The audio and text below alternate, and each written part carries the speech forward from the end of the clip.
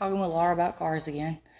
Anyway, so you're going to check out this, what year is that Volkswagen? So, 77 Rabbit Mark 1 Volkswagen. Oh, so it's being sold in Asheville. Mm-hmm. And they're asking that. We won't get into details about what you're going to ask for. I don't think I'm going to be able to get much negotiation going on that. Basically, unless it's like a perfect car when I show up and there's no paint flaws and there's really no interior flaws, I'm not going to buy it. I'll see how it is to drive and how fun it is, and well, basically it has to be like a brand new car, like off right. I tell everyone that buys a car, take it and drive it pretty hard. If it does not drive like a brand new car, you don't want it. Period. And that goes for one thing for collector cars for you, but I'm talking about everyday drivers. The price is, though. There's that. It depends what the price is, especially for someone like you who can do all the work themselves. I still expect a lot. But back to our conversation about steering, you had asked me, why the BMW felt so good on track. And it was a combination of the communicative steering and BMW. No, I'm super familiar with that. BMW is known for their steering. They're given for the suspension. Mm-hmm. But I mean, if you ask anybody, like top 3, exotics excluded, top 3 brands for seat of the pants, driver communication, and rawness, to connection to the car. And that may not be the case so much these days, ever since, BMW and Porsche and a lot of these companies are really famous for highly communicative precision steering, went electronic with their power steering pumps. But BMW had an advertisement back in the day, and for the E36 M3, and it was a magazine advertisement, and the ad said, and I don't know how true this is, but I'm pretty sure it's true. They would stick a quarter on the track in the middle of the apex, and the driver could feel the quarter through the steering wheel as he was going through an apex on a racetrack at speed. He could tell when he hit the quarter. When we test that one day. That'd be fun. All right. I'm sure it had a lot to do with testing a quarter on the track. I think I'm okay with that. Yeah, that sounds like fun.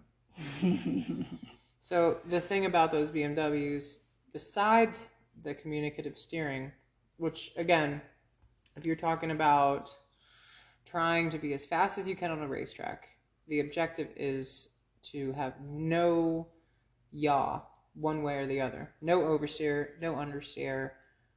Put the power to the ground. Get on the throttle early. Never have to lift. If you're sliding, you're not going fast. Period. And,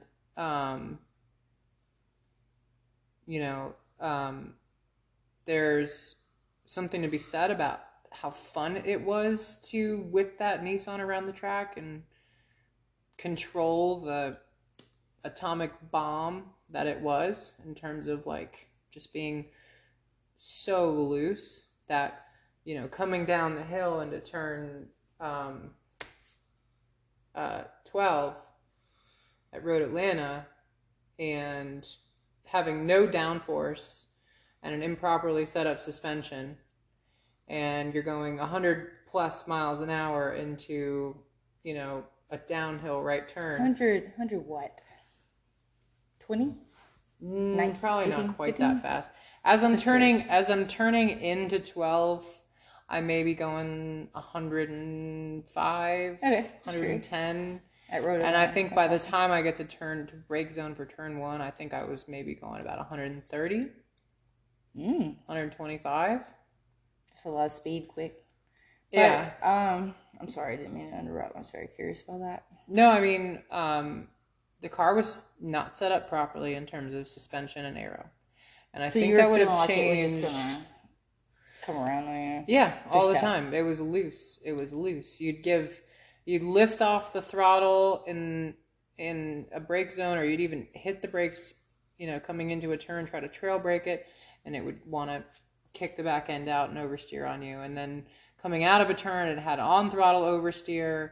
One thing I will say, it never understeered, which was really nice, but it would have made a great drift car. What's crazy? Well, it is, right? It does make so you're talking about that, and what's kind of tripping me out right now is like I've had a bunch of Z cars, right? I had them starting year around like 78 up into 94, and I manhandled the piss out of those cars, and they were very tail happy. Like I had a blast, but in the wrong way. You know what I'm saying? Well, that's why everybody turns the 240SXs into drift cars, right? I hadn't got to have that much. It didn't have enough power to really do anything crazy like I did in the ones before. Even in the 78, 79, 280ZXs, inline 6, the L series engine, I could act up really bad, like in those cars. I did a lot of crazy stuff, and they did what you're talking about. Like they were, you had to learn how to control the car and work with the power and the feel of the car. I didn't really have any experience with other cars at that point. I had driven some BMWs, and I knew the difference in the feel, and I didn't lose control in the BMWs, but I lost control of the Z cars almost every time I drove them. I just went mad. And so I can see what you're saying. Like, that makes sense to me. Like, I get what you're saying. But to me, that was like, I guess I didn't know the difference that much with performance in another car that's going to handle and stick better until I drove the Subaru STIs, which are way on the other end of the spectrum, which are just drastically sticky and amazingly built cars. Like, yeah, they're more understeer than oversteer. Yeah, they did. The understeer problem was kind of intense sometimes. The only way to get those cars to oversteer really is to put them into a rally situation where you take all the weight off the back.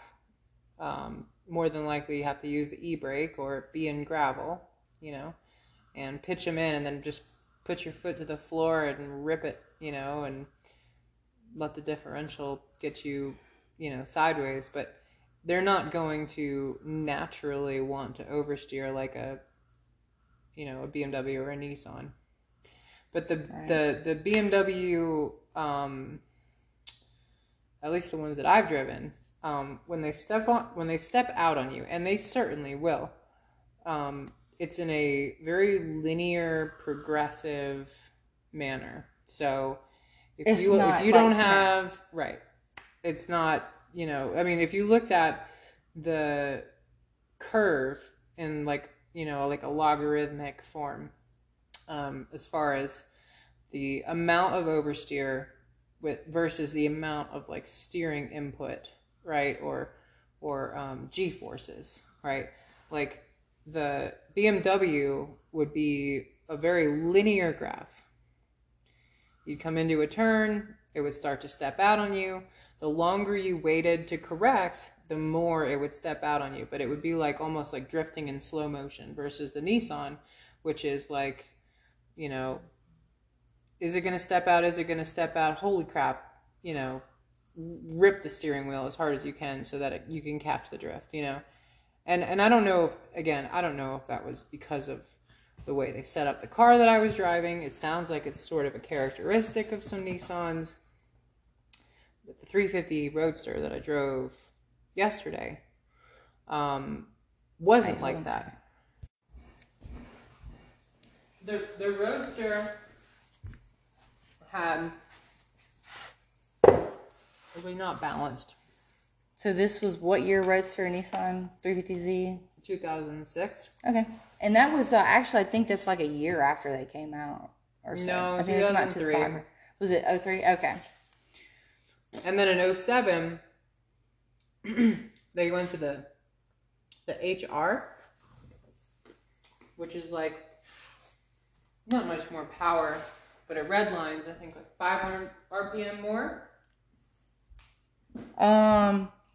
There's a big debate within the Z community about which engine's better. I think the tuners like the 2003 to 2006 engine better, and I don't know. I see what you're saying. And also, it really pisses me off. You know more about the Nissan platform than I do right now. At least those. I don't even know what the HR is. Anyway. High rev. It Stands for like high rev or something. High rev. Okay, yeah. They definitely didn't use that previously, so I'm not used to that at all. Hang on a second. So this is Lara Vernon, my wonderful friend. I'm Allison Walker, the lady auto mechanic. You have stepped into listening to us talk about cars as we drink some really fine whiskey. She's what I would call a bourbon head. Knows her stuff on whiskey and dramatically knows her stuff on cars. And that's how we met, as being car enthusiasts. We've raced together, we have drank together, we have had great times many times, and we'll continue on. Y'all get to kind of join in and listen to us talk. A couple of girls drinking whiskey, talking about cars. Now we just need a cigar. Do you have a fine cigar, Laura? At the dealership, I do. Damn it, man. But not here. Damn it, man. Unfortunately. But, I have another one of those? What is this? they're like all my half smokies. I got a pack in the car, but there's like 2 left. It's okay. I will live.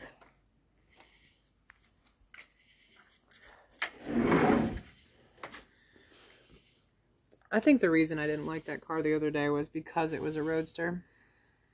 Oh, okay. Yeah. So generally you like the setup, except for the weight. No. Well, I mean, the 350Z that I drove on the track is a purpose-built race car. And it would probably be a lot of fun on the street, with the exception of the fact that, if you came in hot to a turn, it would slide out really dramatically on you. And then if you didn't have really fast hands or didn't drink your coffee that morning, you would probably wind up on the other lane into oncoming traffic. Not necessarily the wrong direction, but certainly the rear end of your car would be. Well, when we're not recording, I'll have to tell you some stories sometime. So, here's an example of something similar. I had a Scion FRS that I sold. And I had it during the winter time. I think I bought it right in the middle of winter. January, February. I think I know where you're going with this. Well, I didn't crash it, but right. A lesser driver may have. Oh yeah, a lesser driver, or a lesser driver. You see a lot of those cars with salvage titles for a reason. They were made for drifting. Yeah. Does anyone aware of this? I get kind of sick of people saying that FRS doesn't handle well. They're literally made to turn loose. Well, I've driven them. I've seen, they have their own class in autocross. Mm-hmm. Right?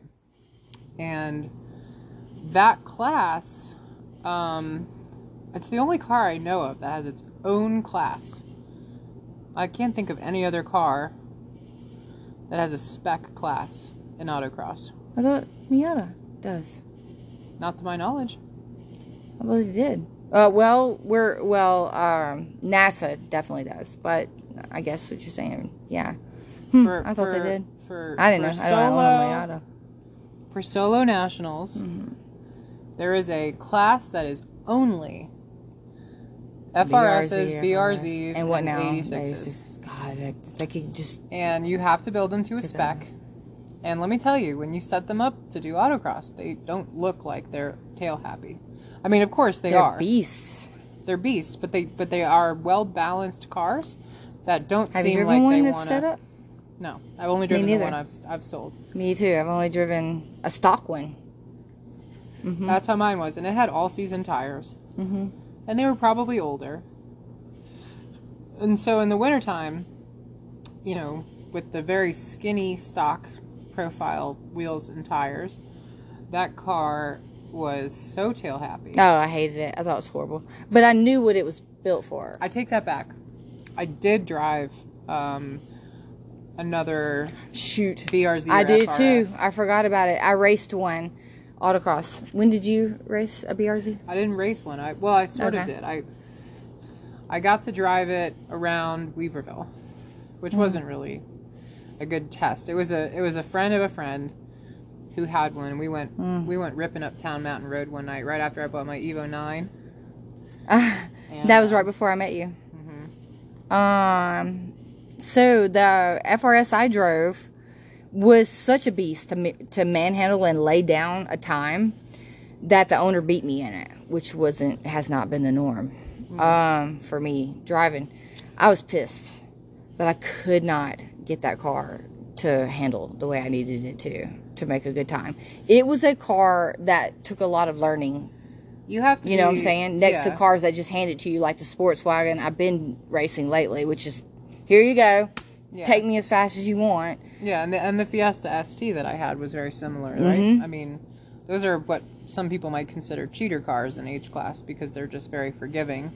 They've got lift off oversteer when you need it, and they just put the power down and they hug a turn, and they're probably not classed correctly for what they are. But I would say, in general, you're right. That is a car that requires really good car control to handle, to keep from oversteering. I was driving it back to my house one night, the FRS, and I was right over, a half a mile down the road here at the fire station. And there's a turn that's really not all that intense. I mean, it's, if you were rally racing and someone was shouting out the next turn, they'd say it's an easy right, And I don't know if I hit a patch of ice or I don't think it was cold enough for that, but it was probably just above freezing. And I went around that turn at speed, and the tail end just went right out on me. And I caught it. It was, and that's one thing I will say about that car. It does want to drift, but it's like the BMW in the sense that it is a linear curve, or I should say, no curve, really, like a linear graph of progression, like drifting in slow motion, almost. When those cars step out, they step out slowly, and then you can correct late if you need to, and still catch it. What you're saying is similar to the Z car, which is what I'm used to. No, the Z cars go flying out from you. Huh? They whip around. Because I never lost control of the FRS, so I didn't get to feel the 350Z that I drove at Road Atlanta was like that. But I was also going really fast, and that car had 50 or more horsepower than stock, and it had aftermarket suspension, which was not adjusted correctly for rebound and damping, and so I can't compare it to how a regular 350Z street car is. I can only compare it to the Roadster that I drove, because I haven't driven a bone stock 350Z coupe. But the Roadster that I drove, the weight was really unbalanced. Just you ever get in a car and drive it around and not even necessarily push it, but just the way it feels in the turns and how it's communicating to you, it's engaging and it feels special. You're really starting to make me question my thoughts on cars, because I have this knowledge over here. It's mostly Nissan. It's not all Nissan. You know what I'm saying? Which to me, they have a linear throttle response. So when you bring up linear as a term, I always think about Nissan RPM and torque. Excuse me, let me rephrase that. It's horsepower and torque as it goes through the RPM bands. Very linear, and that's why they have so much torque response from here to here. It just goes, all the way. The torque curve's flat all the way to red line, and the horsepower builds all the way to red line. It's a wonderful feel. Yeah. But you're saying the suspension and handling are not really matching. Well, no. Compared to other cars. Again, we're talking about a Roadster, which has more weight, more chassis flex, And where the weight sits in the car is not allowing for 50-50 weight distribution. I don't think that car has 50-50 weight distribution as a coupe in general. I think it's more front heavy anyway. Which the Z cars are known for 50-50 weight distribution. Are they? I think over the years it was either that or really close. I think maybe the 370 was a little more than the 350. But I do believe that the 350 has a little bit of front bias. Okay. And the Roadster was, I mean, it was on all season tires again.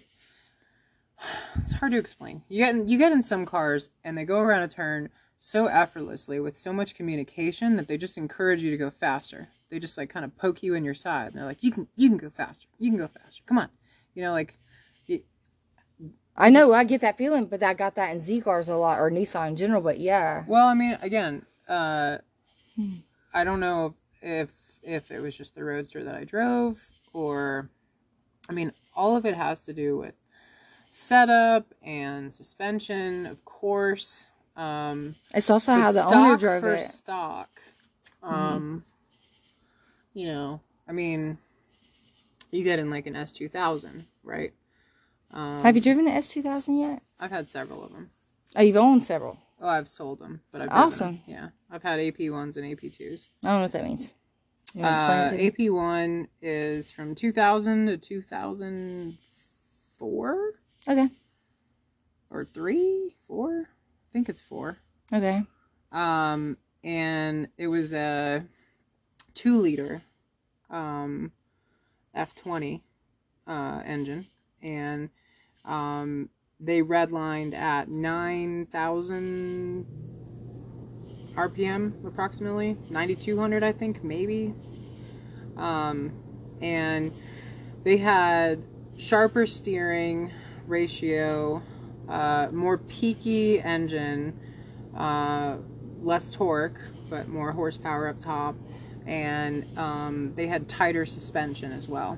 So the general consensus around S2000s is that the AP1 is more of a track-oriented car, and the AP2, which has the F22 engine in it, which is a 2.2 liter, which only redlines at like 8,000 RPM, has more torque down low, has a more linear horsepower curve when VTEC kicks in.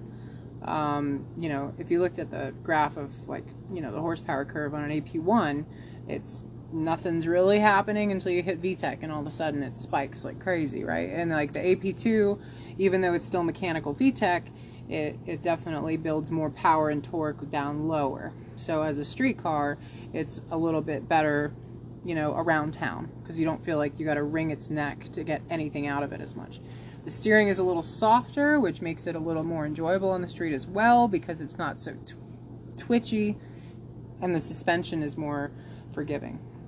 I enjoyed driving the AP2 over the AP1 on the street. I never drove either of them on the track, but I can say that as a street car, I'd rather have an AP2. Just because it was, you know, I don't generally like driving race cars on the street. I don't want a car that has, you know, knock your teeth out suspension and super twitchy steering on the street, because, I mean, I go to the track. I get, you know, I can understand where someone would want that who does the track, who all right. They care about doing is an autocross and going up, you know, to the tail of the dragon. But if you actually like drive on the track frequently, right, you don't care about that as much. Yeah, Lara and I drive. She drives an old Jetta TDI, and I drive a Prius. I mean, we literally take our street cars are not what you would consider, you know, performance cars.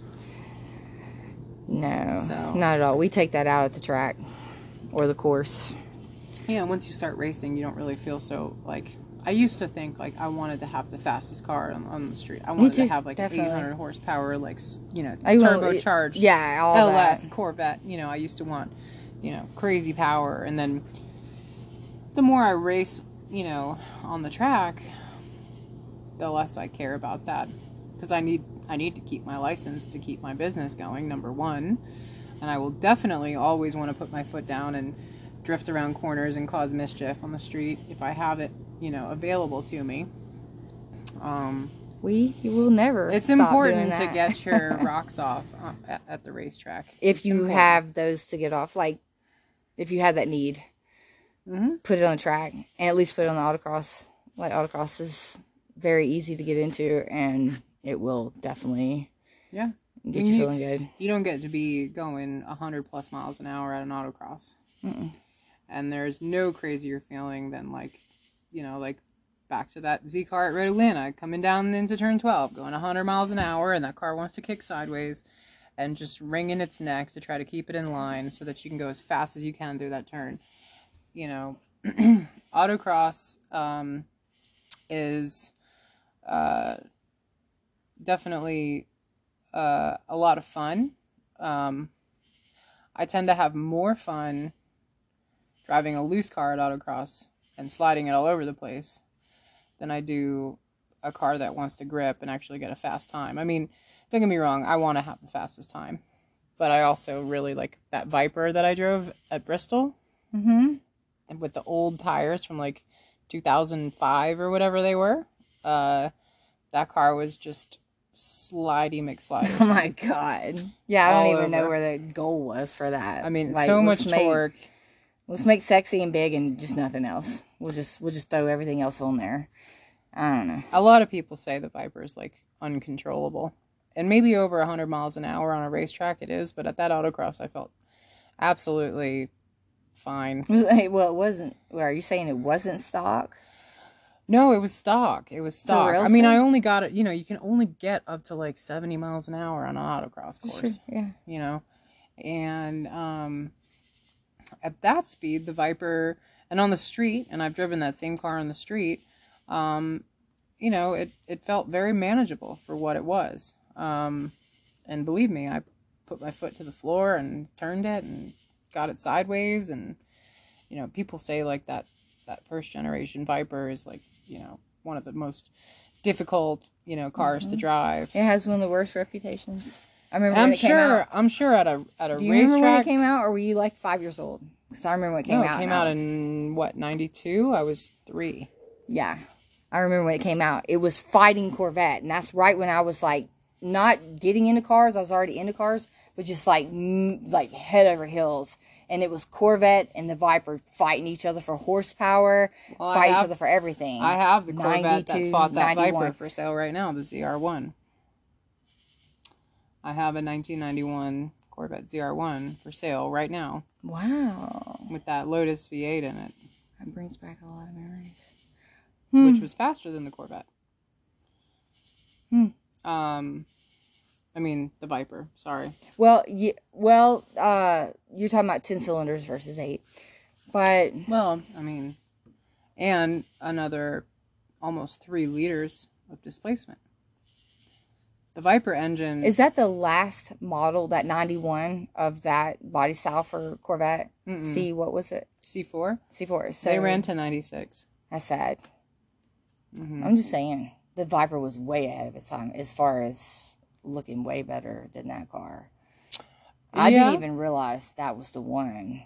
Yeah, but if you ever sat in a first generation Viper, now granted, the C4 interior was definitely cheap and definitely not what most people would consider on par with, the BMW M3 or the Porsche, Carrera 911. Those cars cost a lot more back then. The Viper and the ZR1 on track, on paper, were going head to head with Ferraris, the Porsche 911 Turbo, the Lamborghinis, the fastest cars you could buy. They were going toe to toe with for a lot less money. That's right. And you got what you paid for. But I will tell you this. The original Viper RT10 that came out in 92, 91, 92, had, it was a kit car. Okay? I mean, when I say it was a kit car, I mean, it was a kit car. It looked like something somebody put together in their garage using PVC plastic and, screwdriver and some nails. I mean, the interior is horrendous on the original Viper. Number one, it had no exterior door handles. You know what? Let's talk about that on another episode. We'll just get into we'll just go like a Viper. The design was insane. This is hilarious. It didn't have windows. It didn't have windows. It had. How much did this car sell for? Do you know? I don't remember this what they car. were. I don't know what they were. MSRP. I would have. I can guess from back then. 70, 60 grand. No, probably a little less than that, but yeah, maybe probably 50, around there. Maybe no, 50. No. The Vet and the Viper run neck and neck for a long time. For sure was right over $60,000. Now 60. The base model Corvette. The base model Corvette in 1990 when the ZR1 came out was $30,000, maybe $32,000 in 1991 for a brand new 5.7 liter. Not even the LT1 at that point. It was still the tune port injection 5.7 liter engine. I think it made 240 horsepower at that time. The LT1 came out in 93 or 4. Maybe 92. Definitely 93, it sounds right. And the LT1 was a huge jump from that, that tune port engine. The tune port engine was basically just a Vortec V8 that they put in the Camaro, Z28, blah blah blah. Same basic engine. The ZR1 is the same displacement, 5.7 liters. It had the LT5. Lotus built that engine. It's a 4-cam overhead cam, 16 injector, dual intake runner, really high revving. I think it redlines at like 7,500 RPM. Race engine.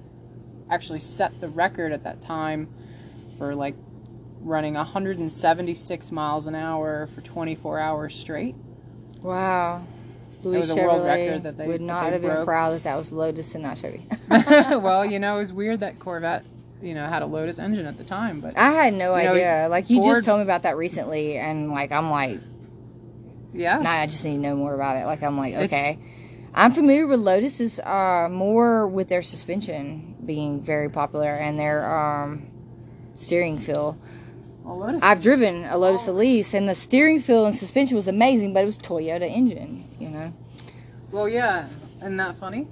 Mm-hmm. That Lotus commissioned Toyota designed their engine. It's out of this world. Well, Toyota commissioned Subaru for their Boxer and the FRS.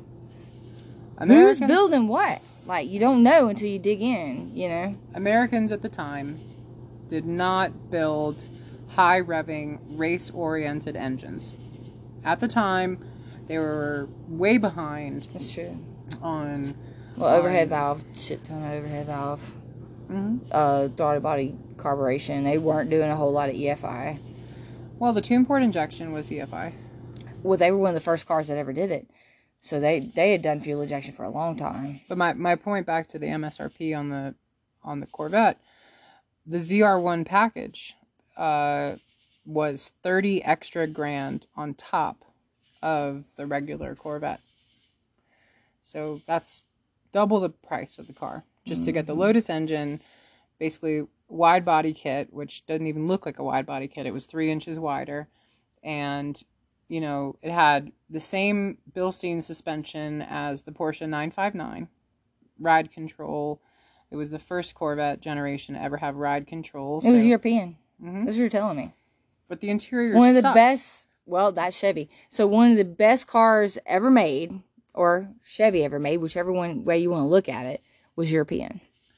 A lot of it was from, a lot of the racing components were from Europe, but the body and the interior and all that was still cheap American GM plastic. Now, when Chrysler built the Viper, they kind of wanted to do something similar to a Shelby type car. And didn't Shelby have something to do with the Viper? I thought so. I think he did for the design. I don't know what else he did. That engine, I don't know. I think that was an adaptation of the V10 that they were putting in, their trucks. that engine basically, as far as I know, and I'm pretty sure it's an aluminum block and aluminum head, but the architecture of that V10 is the same V10 that they use. It's a push rod 8-liter V10, except higher compression, an aluminum block and aluminum heads. And it was the same motor, basically, that they put in the, Ram 2500 at the time, except with, like, forged internals and lightweight pistons and connecting rods and stiffened valves and, all that. Yummy. And it made 400 horsepower and right around the same amount of torque, which compared to the ZR1 was more. I think the ZR1, though, was still faster. Lighter car. I don't know. They're both made out of fiberglass. I don't know if I knew that. And but the thing about that original Viper, right? They were all roadsters. And like I said, I had no windows, no exterior door handles. AC was an option. I don't remember that. But yeah, that's really cool. You're saying it's basically a kit car. That's crazy. The pedals, like, for example, you have to, like, if you're tall or you have to move your feet to the pedals are all to the left of the driver position. Like the transmission. Yeah. The engine was pushed back so far to try to keep the weight off the front wheels that they actually, like, had to move it into the cabin a little bit. And aren't the vets from that area the same way? The transmission housing is, like, over and your feet are over, which to me I hated it. I thought it was ridiculous. Ergonomics on the Corvette are a little better. I mean, I've driven both of the cars. I can say that the ZR1 is a better car, but the Viper felt more special. The Viper felt more exotic. It sounded more exotic. And if I was going to pick one to have as a daily driver / show car that I would just want to take out, like, once a week, I should say not a daily driver. If I was going to pick one for a daily, or if I was buying a car that I was going to drive to work every day, like at the time, definitely would go with the ZR1. If I was buying a car that I wanted to drive one day a week and take the car shows, I'd buy the Viper. But there's a really good reason why those first-gen Vipers all have, like, less than 60,000 miles. It's because they're, like, hogs. They're terrible in terms of, like, ergonomics. Well, everything, basically. What you're saying. The seats were crap. Like, yeah. The interior was crap. All the buttons and switches, and it was just plastic for miles. And the wind noise. At least the Corvette had automatic roll up and down windows, removable glass top. They were similar in that way because the RT10 had a removable top, and neither of those cars is easy to remove the top on, by the way. The Corvette C4, in order to remove the top, make it a Targa at that time, they gave you a socket wrench with a little Torx bit on the end, and it said Corvette on it, sat in the armrest, and you would use that to remove 4 bolts in order to take the top off. In the C5 generation, they just made it like a lever, like a normal convertible top, but at that time, it took a good 5 minutes or so to get the top on and off, because you had to screw in these 4 bolts to get them on and off, and the Viper was even worse.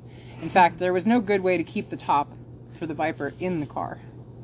They had a soft top, and I think they had a hard top option for the Viper, but I think standard was like this little piece of vinyl that you could fold up and stick in your trunk. But again, it never sealed right.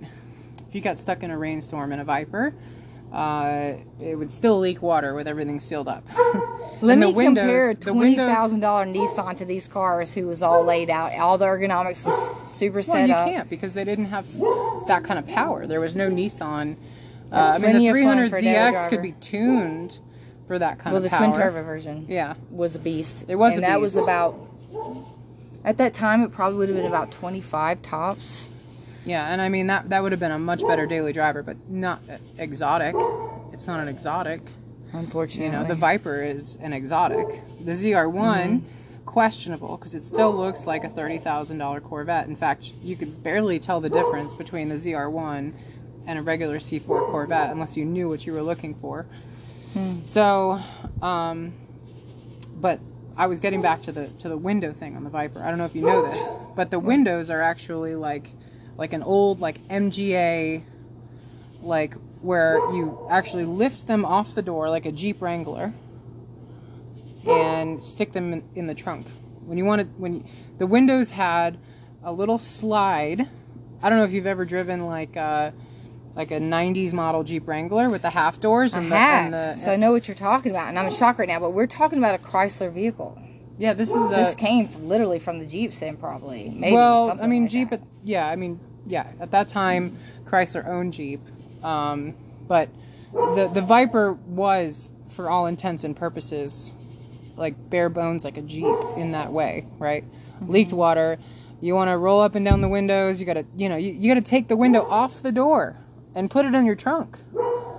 And if you wanted to lock your car, there was a little key on the window, a plastic slide window, and you could lock the window. But to open your door, you had to slide the window open from the outside with your key, slide it open like a fast food window, and stick your hand in the car and unlock the door from the inside.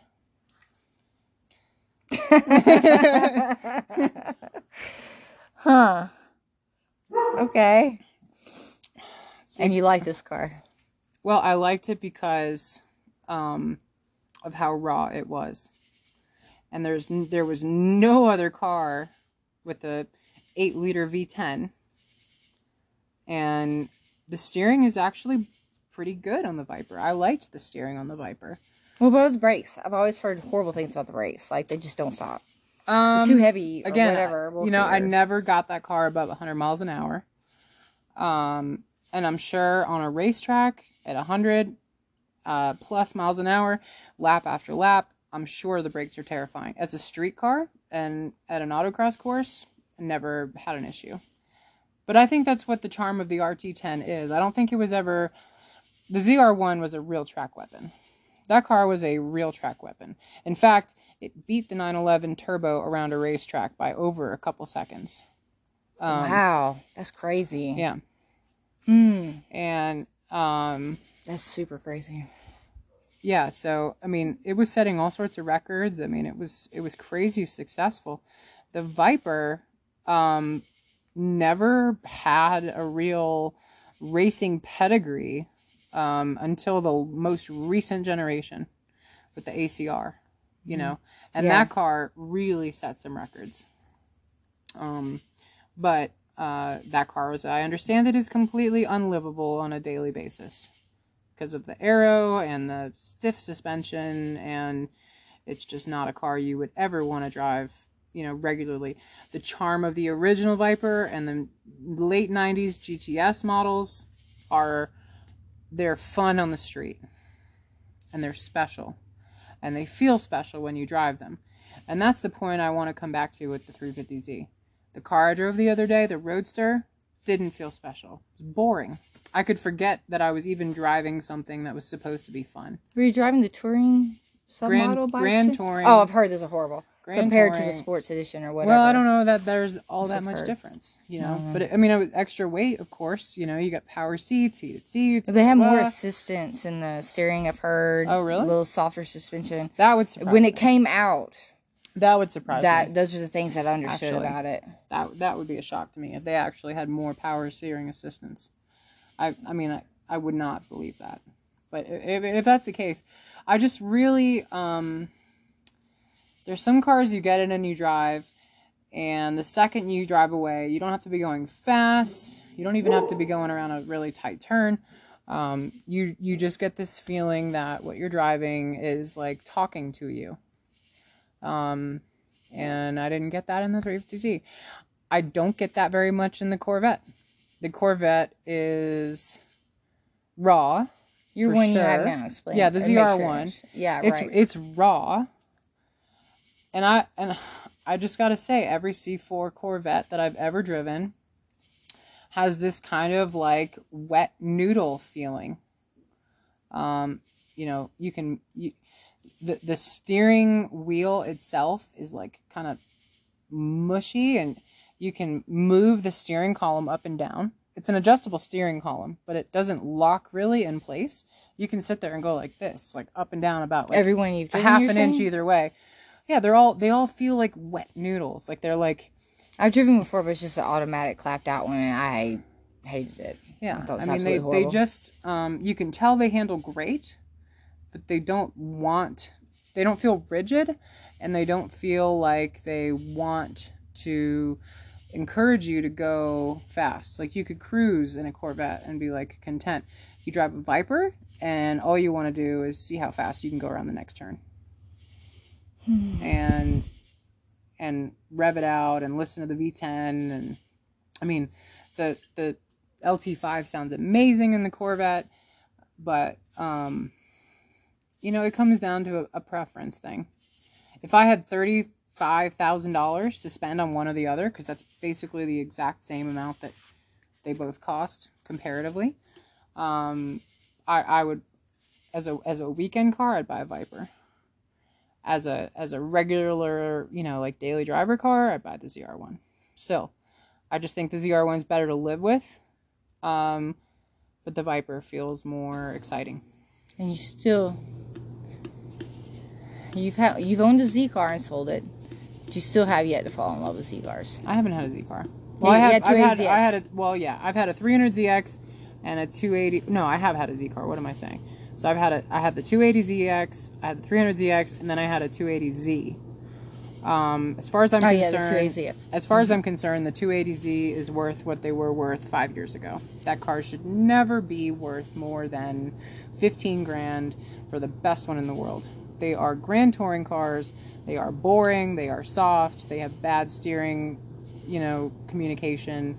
They aren't fun to drive. Now the 280Z that I had, which did have some upgrades, and perhaps the 280ZX would be comparable with all the things that the 280Z had. I mean, the 280Z had aftermarket shocks, aftermarket springs, polyurethane bushings, rear brake rotors, sport front brake calipers. You know, it had an exhaust. It had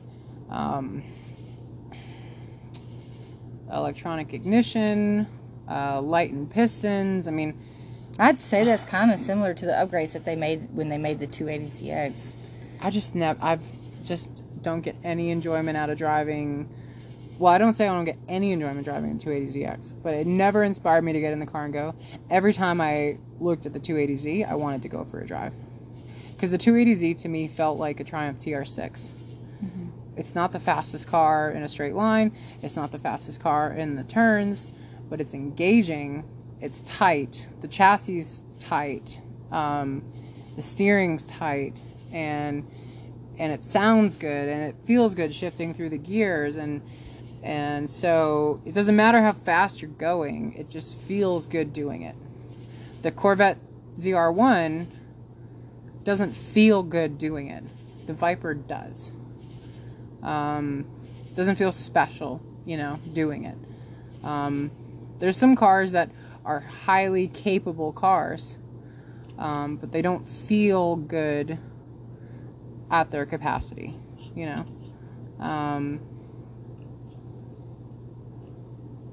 Yeah.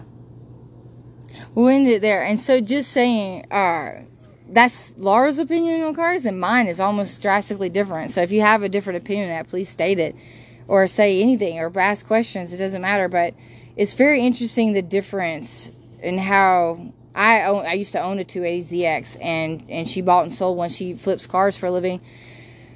Rare and exotic cars, not just regular cars, but the difference in opinion and feel and experiences with those cars and how different that is, because there's a huge community around Z cars, And it's because they are an enthusiast car. They're amazing, but your opinion, your feel for it is so different. And you've raced a super powerful Z car. Well, I don't really know the upgrades on it, so exactly what they did. If it was for reliability or power. Like 330 crank, naturally aspirated. Okay. So that build was more for reliability than power, or? Oh, no. It was pure power. In fact, they blew that engine very shortly after that race. Wow. Okay.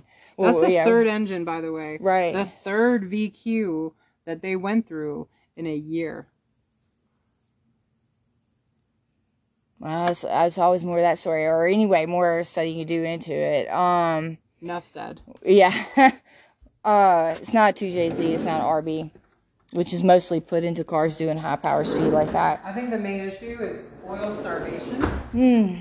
Like the Subarus. And running lean. Like on the those Boxers. Cars.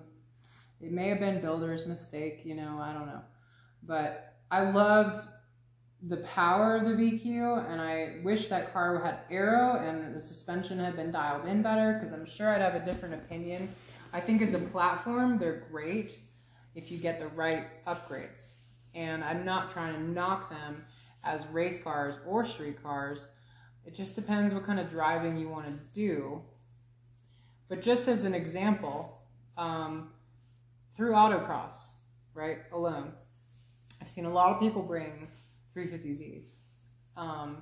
They don't do well at autocross. They really don't. GTRs don't either. You don't see them at autocross. Yeah. But they're track beasts usually. I mean, a lot of that could be up to the driver. I have yet to see a Z car do good at autocross. But for any race car at all, what it comes down to is setup. If the race car builder doesn't know how to set the car up properly, dial in the suspension, dial in the brakes, dial in the engine tuning, the alignment, the weight distribution, the aero. Any car can feel crappy on a racetrack. If I've seen what I will say is, out of the box, it's hard to F up a BMW E36 or E46. It is really hard to make those cars not feel great on a racetrack, because they don't understeer. They're very predictable. They have a lot of torque down low. They shift well.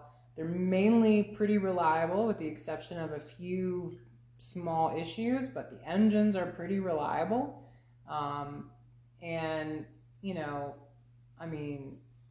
They're just sweethearts. You could sit there. You like it better than a Porsche? I mean, I don't know how much experience you have with a Porsche. I have no experience with driving a Porsche. I've never raced a Porsche. I've only driven them very quickly on the street. But I don't know if they're comparable. I think a Porsche properly set up would wipe the floor with a BMW M3. Well, the reliability is intense too, which is one of my favorite things about cars is reliability. You can make an awesome car, but if it doesn't last, I don't care for it. I can be very picky about that. Yeah, that can also come down to the tuner,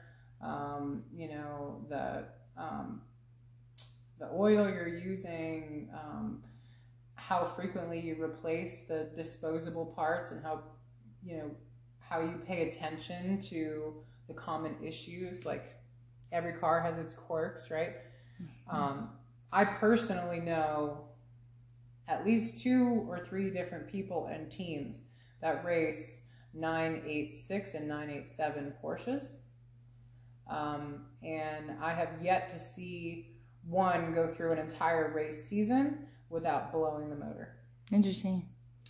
In fact, the Salins team, Salins Hot Dogs, Salins sponsors a ton of races. They do AER, they do IMSA, right? They do Champ Car. The team owners go and race these Porsche 986 Boxsters at Champ Car. And back in January of this year, or maybe December of last year, I was at Sebring racing with Randy and the Salins guys. One of their cars, the engine blew during test day right away, and they were racing just one of the other cars. On the first day, there were 2 races, one day each, Saturday, Sunday. On the first day, they blew the engine in their second car, and then they found an engine that was on Facebook or Craigslist, or maybe it was at a friend's shop. I don't know. They found a donor motor that supposedly only had, 50 or 60,000 miles on it, and it was only a few hours away. I think it was in like Miami or something. They drove from Sebring after the race. They got the engine. They brought it back. They spent all night swapping the engine out, started the race the next morning, and on the third lap, that engine exploded. So, well, hell. And that's a professional Porsche racing team. That is a team that all they race is Porsches, nothing else. And if anybody knows Porsches, it's them. And they still blew engine after engine. Well,